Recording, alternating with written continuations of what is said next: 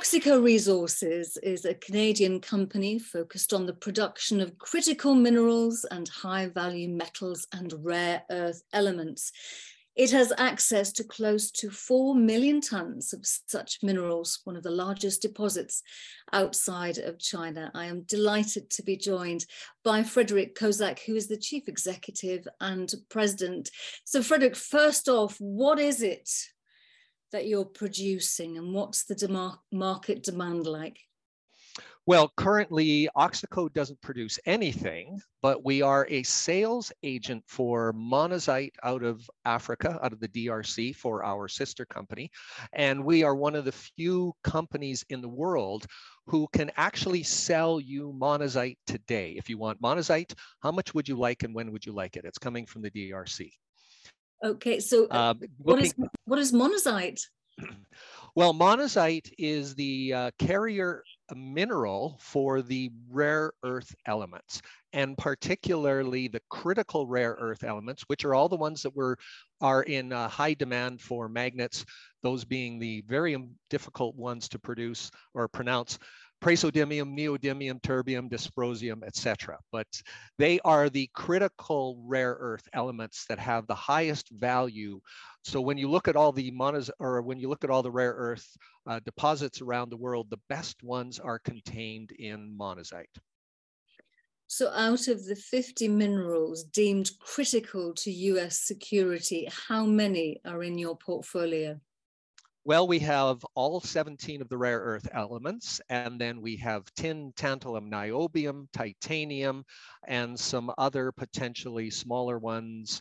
But everything that we've got is on the US and I think the rest of the world's critical materials list. So therefore, I'm assuming that there is a huge market demand. There very much is a massive market demand. The world business community, I guess, has decided that we're going to an electric future, and an electric future requires battery technology.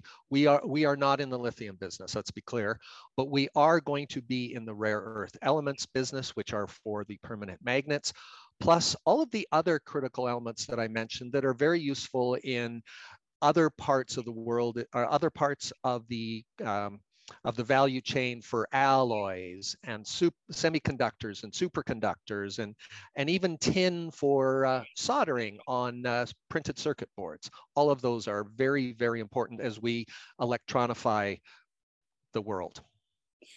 So in the past, I've heard you reference an economic war. So when I think of war, I think about attrition, resolution, peace. So what is it that Oxico is providing? Well, the economic war, as I call it, is related to the fact that these critical elements for permanent magnets, etc., are mostly controlled by one country. And while they're not an enemy, they're certainly not necessarily friendly. It's just business. So that's when I call it an economic war. The world outside of China is going very hard down the track to try and diversify supply, because it's never a good thing, as we know from many other minerals and oil for that matter, to have it concentrated in the hands of a very small group or one group. So what we are providing and what we are advancing towards is to be part of the solution of diversifying the supply, which would be, I guess, in your terms, resolution in terms of the economic war. But be clear, this is not going to end quickly. This is a decade or two before we can before the rest of the world can kind of elbow their way into the economic solution of an electronic future. So let's stay on the theme or the metaphor of friend or foe. So in terms of your portfolio and where you're operating, are you operating in friendly jurisdictions? Yes, I believe that we are. And politics aside, there are resources all around the world that are, let's look first at the rare earth elements. Well, they're not that rare. What makes them rare is their economic deposits. So for example, we have a tin tailings project in Brazil, which is very exciting.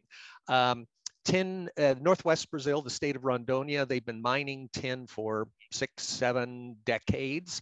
And the tin tailings from the primary mining have just been deposited in a valley in Brazil. And that's where we have a joint venture with a local cooperative to go in and reprocess, for lack of a better word, or reclaim the tin tailings. Now, notwithstanding the political change in Brazil, we're not in the mining or exploration business per se. As I mentioned at the outset, think of us as a processor, or for that matter, even we're reclaiming and recycling tin and other critical elements that have been left behind. This will be something that's very useful in terms of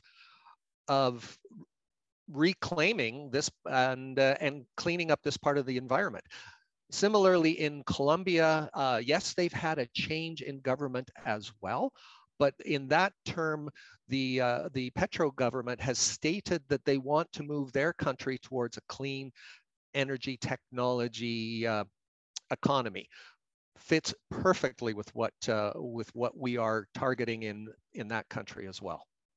So in terms of your reclamation efforts in Brazil, I'm quite sure that that's probably right up Lula da Silva's street. So you are, as you said, you are not a miner, and you are not digging up areas of outstanding natural beauty, and you have established relationships. So I'm just wondering, in terms of the experience of the board, you know, what's your knowledge like? What's the board's knowledge like regarding production, processing, smelters, and the countries in which you're operating?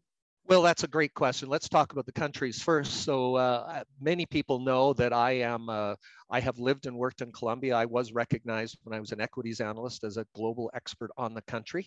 So that was one of the things attracting me to Oxaco. Brazil is a fascinating country, and it's a great country to do business in. So both of these countries are very, very attractive from a business perspective. Now, in terms of the board and management, I think that we've ticked pretty much all of the boxes. Our founder, Pierre Gauthier, who is a director still and chairman emeritus, he's been in the mining world and the finance world. Oxaco is only 8 years old, but he has tremendous experience. In the boards, from the board's perspective, we got geology, we've got global capital markets, we've got a great ESG expert.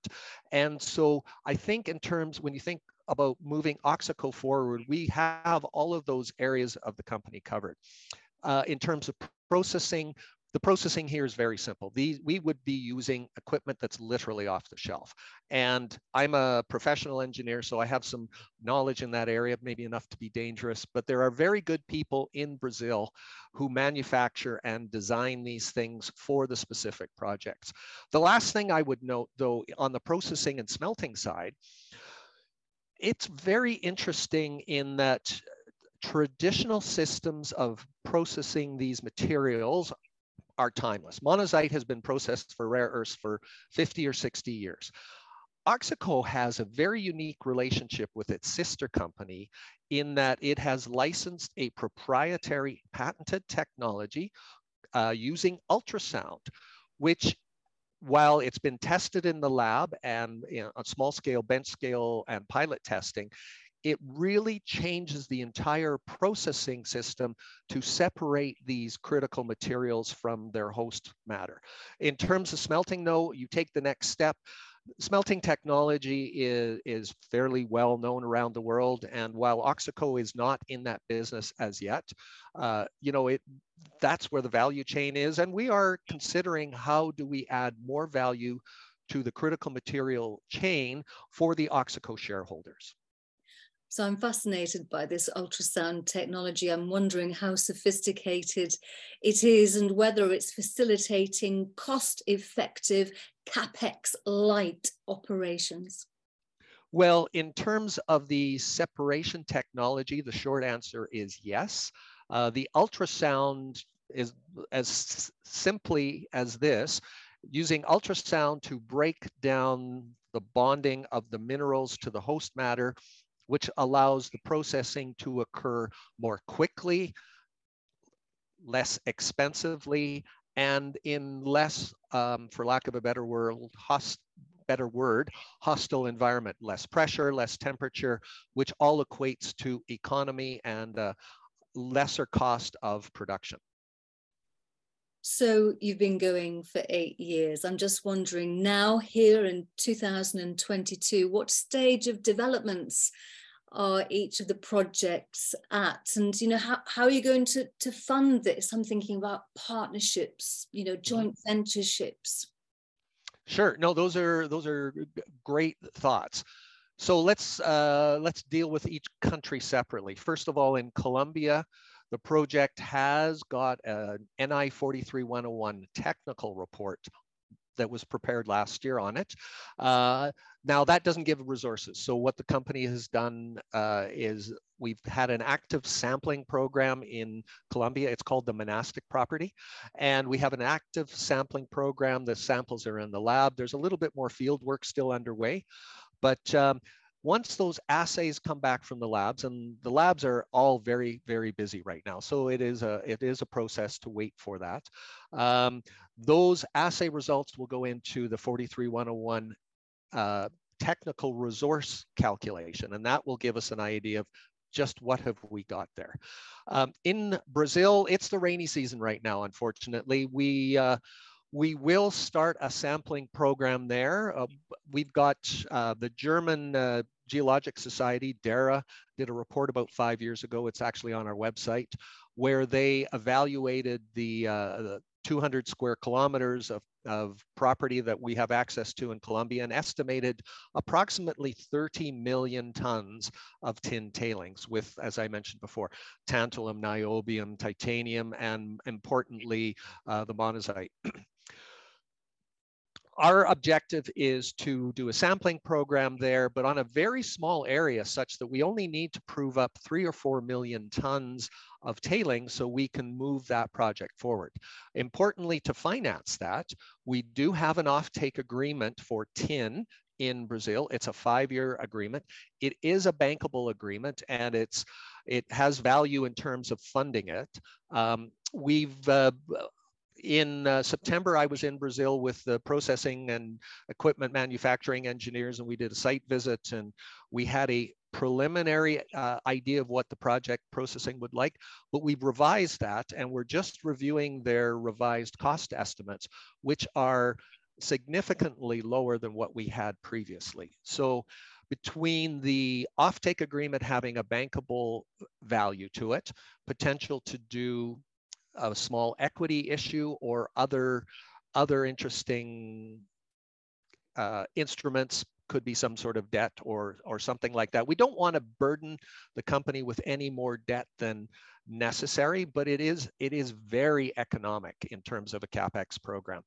Similarly, Colombia, the difference being we don't what we don't have in Colombia is grid power. So the Colombian project will be a little more expensive in terms of generating power to run the processing, but the processing is very simple. It's equipment that's powered by electricity that uses magnetism and electrostatic separation with water and gravity.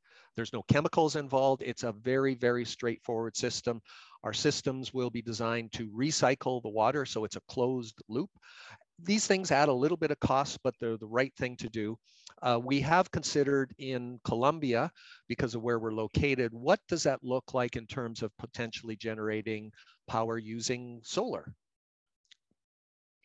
So congratulations on securing that offtake agreement and pursuing a capital light business model. But what you don't have any control over, none of us have, is inflation. So how are you mitigating against inflation and its requisite price increases? Well, inflation, as we all see in our personal lives, and it's astonishing. Every time I walk into the grocery store, I go, wait, how can that be that much today? Inflation is just a fact of life right now. It's also related to the supply chain issues that reared their ugly head during the pandemic. inflation is just a fact of life, and we are mindful of that. But that having been said, I fully expected when we were recasting our CapEx estimate for the Brazilian project that I would see the costs go up. However, because we made some process design changes and simplifications to the process, our capital cost for Brazil specifically has gone way down. So there will be some inflation certainly factoring into that as we get ready to order equipment and that sort of thing. But it's a fairly low CapEx, as you say, a capital light type of system. We'll factor that in, but it's still, the economics of the project are still very, very attractive in both Colombia and Brazil. Excellent. So we now understand what the purpose of the company is. And the bigger ambition, what is it? To expand, to be bought, to be a shining light for the new technologies that require these rare earths and minerals? Well, that's a great point. And what I would characterize Oxaco as is a company that's involved in selling critical materials to the new clean tech economy. So that is what Oxaco is today. And I mentioned briefly sales agent, one of the few companies in the world that is actually selling monazite out of Africa. We're also about to embark on a program in Colombia where we will be selling tin as a sales agent, not as a miner or extractor. We're not collecting this tin from the Oxaco property. We're actually getting it from regional indigenous peoples working with a local company. So we're a sales agent. We are a facilitator of improving economies in both Colombia and Africa. But the bigger picture for Oxaco is the potential for Oxaco to be a near full value chain from digging up the raw material, the tin tailings or the alluvial materials in either country, processing it, separating it, and then potentially sending it to manufacturers around the world who will then process it. But the ideal would be for Oxaco to then take it to the next step, which would be to process and refine and capture much more of the value chain for Oxaco shareholders. Listen, there's no intention to be bought at this point in time. We have a very, very exciting future. I joined the company specifically because of what the projects are in the company that have been assembled by the team to date. And we have a great running room. The shareholders will decide what's going to happen, but from a management and board's perspective, we are going forward with the processing and selling of critical materials for a clean technology world. Okay, so that's the blue sky thinking. I like that, but let's bring it to down. Let's hone it down to the next 12 months. 2023 is going to be your 9th year in operation. In terms of the short term, what are the goals for the next 12 months? Well, that's a great question again. So first and foremost, getting a 43-101 report for Colombia that will establish our resources in the ground. So then the next step to that is the planning that takes place to go to production from Colombia. We're just waiting on an environmental permit from the Colombian government to start more active work in the Colombian monastic project, which is our extraction project. The tin side, the tin sales, that's through a joint venture with a Colombian company. So that is proceeding, and watch for news early in the new year about our first sale of tin from Colombia. And then we look to slowly ramp that up. So in Colombia, it's both an extraction project and it's a tin sales agent project. And timeline on that, it's just a matter of getting the environmental permit for the extraction. In Brazil, starting a 43-101 report, looking at the options for how we're going to finance it and determining the financing vehicle, looking at long lead time items for production, getting a 43101 report prepared, I hope by mid-year, depending on the timeline for assays out of the lab, that sort of thing, putting the equipment orders in place, funding them, and then looking into, for Brazil, into early, fingers crossed on early 2024 for commencement of processing of 2,500 tons per day of tin tailings from Brazil. So those are the near-term 12-month opportunities and potential catalysts moving forward. Excellent. Oxaco Resources is definitely on my radar. Frederick Kozak, Chief Executive and President, thank you very much indeed for joining us today. Thank you, Sarah. Appreciate the time. This podcast was brought to you by Master Investor. For more investment and economics analysis, please visit masterinvestor.co.uk.